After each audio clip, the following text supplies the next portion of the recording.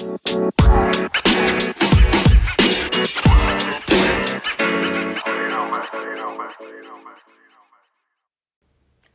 hello, hello, hello, hello, and welcome to Conversations with Ball Girl. I am your host, Lorraine Williams with BallGirlInc.com, your redefining beauty consultant, and do I have a story for you? So, give you a little feedback or a little information, backstory, I should say. So, remember the last episode I told you guys that we purchased a home, and 2 weeks after we moved in the middle of the night, I woke up because I was smelling gas.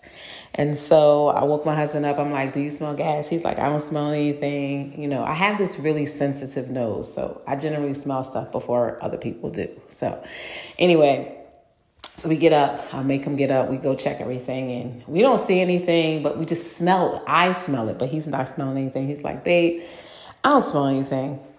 So the next day I get up. Now, mind you, I should say that this was the end of my break. You know, I work at an HBCU, so we were off for Christmas break. So this was the end of the break, and I was just about headed back to work. And so the next day I get up and I go to the store. Just so happened he's off as well. So I get up the next day and I go to the store. So when I come back, the smell, I'm like, I know what I'm smelling. So I call 911. They tell us to leave the house and that they were sending the fire department. They arrived probably about 5 minutes later. And when they arrived, they were like, you definitely have a gas leak. So I'm looking at my husband like, I told you. But anyway, so they did what they did, and they were talking about how much this was going to cost because apparently something was not installed properly. And so I get on the phone, I call the builder, I call the utility company, everybody advised me to call. I called. And so Kyra had already went to work. And so it was just Calvin and I, and we were taking care of all of that. And so they shut the gas off and tried to figure out where the gas was coming from. So this went on for about maybe a little over an hour. We were allowed to go back inside the house. While we were outside, of course, this particular day, it's cold. They have all the windows up and they're fumigating and you can smell the gas. While we standing outside, that's when Calvin's like, oh, I smell gas. But anyway, so they allow us to come back in and they discover that it's the fireplace where the gas leak had occurred. And so the gas was of course, not restored back to the fireplace because there was some issues that the builder needed to address. So we had to make an appointment for them to come out and take care of that. Now, someone from the builder had come, but they needed someone else to come take care of it. We had to make an appointment. So fast forward, someone comes out to fix the fireplace today. Right? So we've now been in the house for a month. So someone comes out to check the fireplace or do the repair today. Just so happened, Kalia is home. You know, you guys know that Kalia no longer lives at home, but she was visiting. So she was home. We were all at work. And so the repairman begins to tell Kalia or says to Kalia, oh, I knew that there was a gas leak, but I didn't know there was a fire. So Kalia proceeds to say, what are you talking about when there was no fire? And he was like, oh, yes, there was a fire. He begins to show her the damage, that there had been a smoldering fire within the fireplace. And he said, thank God, you know, that someone smelt the gas because this could have exploded. Could have been a catastrophe. And so, of course, Kalia tells me, they see all the burned debris and that the soot that is within inside of the fireplace. And the guy says, you know, well, I didn't know it was this bad. I'm going to have to order the parts and we'll get it taken care of in a couple of weeks. So Kalia calls me at work and she tells me what happens. And initially, you know, if you know me, There are two sides of me. There is Lorraine, which is sometimes pretty calm, but then I have another side. And the other side of me wanted to snap and call the builder and call all of these other people who came out that particular day, because no one mentioned that there had been a fire. Right.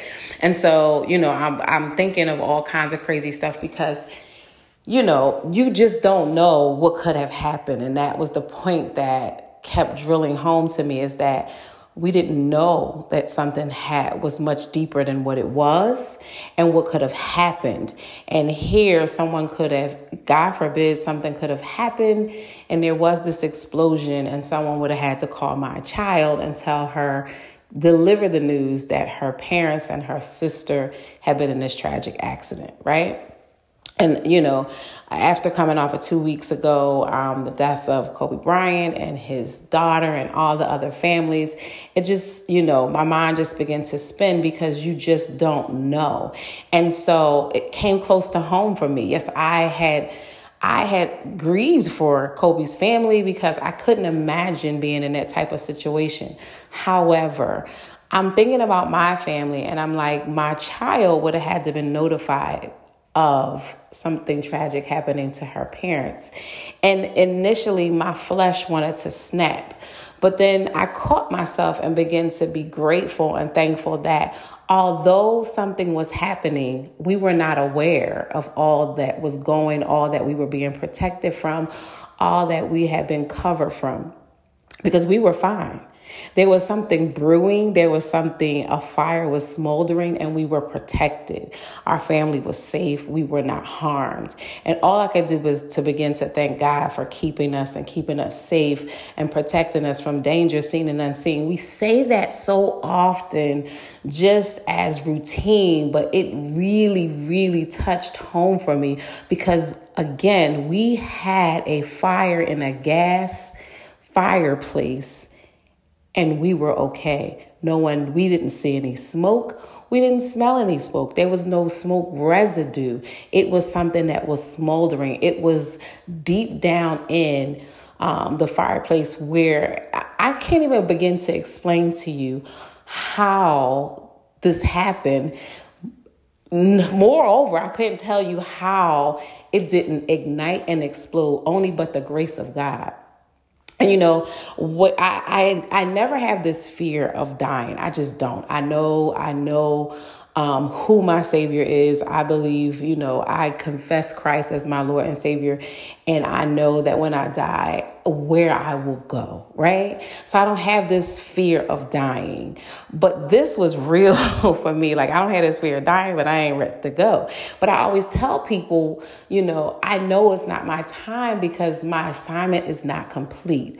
But what came to mind today when I got that report was that, yeah, my assignment is not complete, but how much more time is God going to give me to complete my assignment, right? I don't know. And so I don't have a right to delay. I don't have a right to procrastinate because I don't know when my time is up. And I just want to encourage you guys today to whatever you believe your assignment to be, even if you don't know what your assignment is, to find out what your assignment is, because we don't know how much time we have. We don't know the length of our days, and we don't know when it's going to be our time to clock out. And God forbid you go prematurely with all those things, those gifts, those talents, those abilities, those assignments, if they don't come out. There are people waiting for us. There are people looking for us, but they can't find us because we're procrastinating. We're not doing what we're supposed to do. And you just don't know. You just don't know how much time you have to complete that assignment. So I just want to encourage you today. I always tell you guys to love on one another, but I encourage you guys today to love on yourself enough to do what you're placed here to do, and don't procrastinate. Don't waste any more time. Do what you need to do to get all of those things out of you, because tomorrow isn't promised, and you just never know when your time is up, because when your time is up, your time is up. So, yeah, I know that was kind of deep, and I didn't mean to start the second week off like that, but I just had to share that with you guys because we just don't know.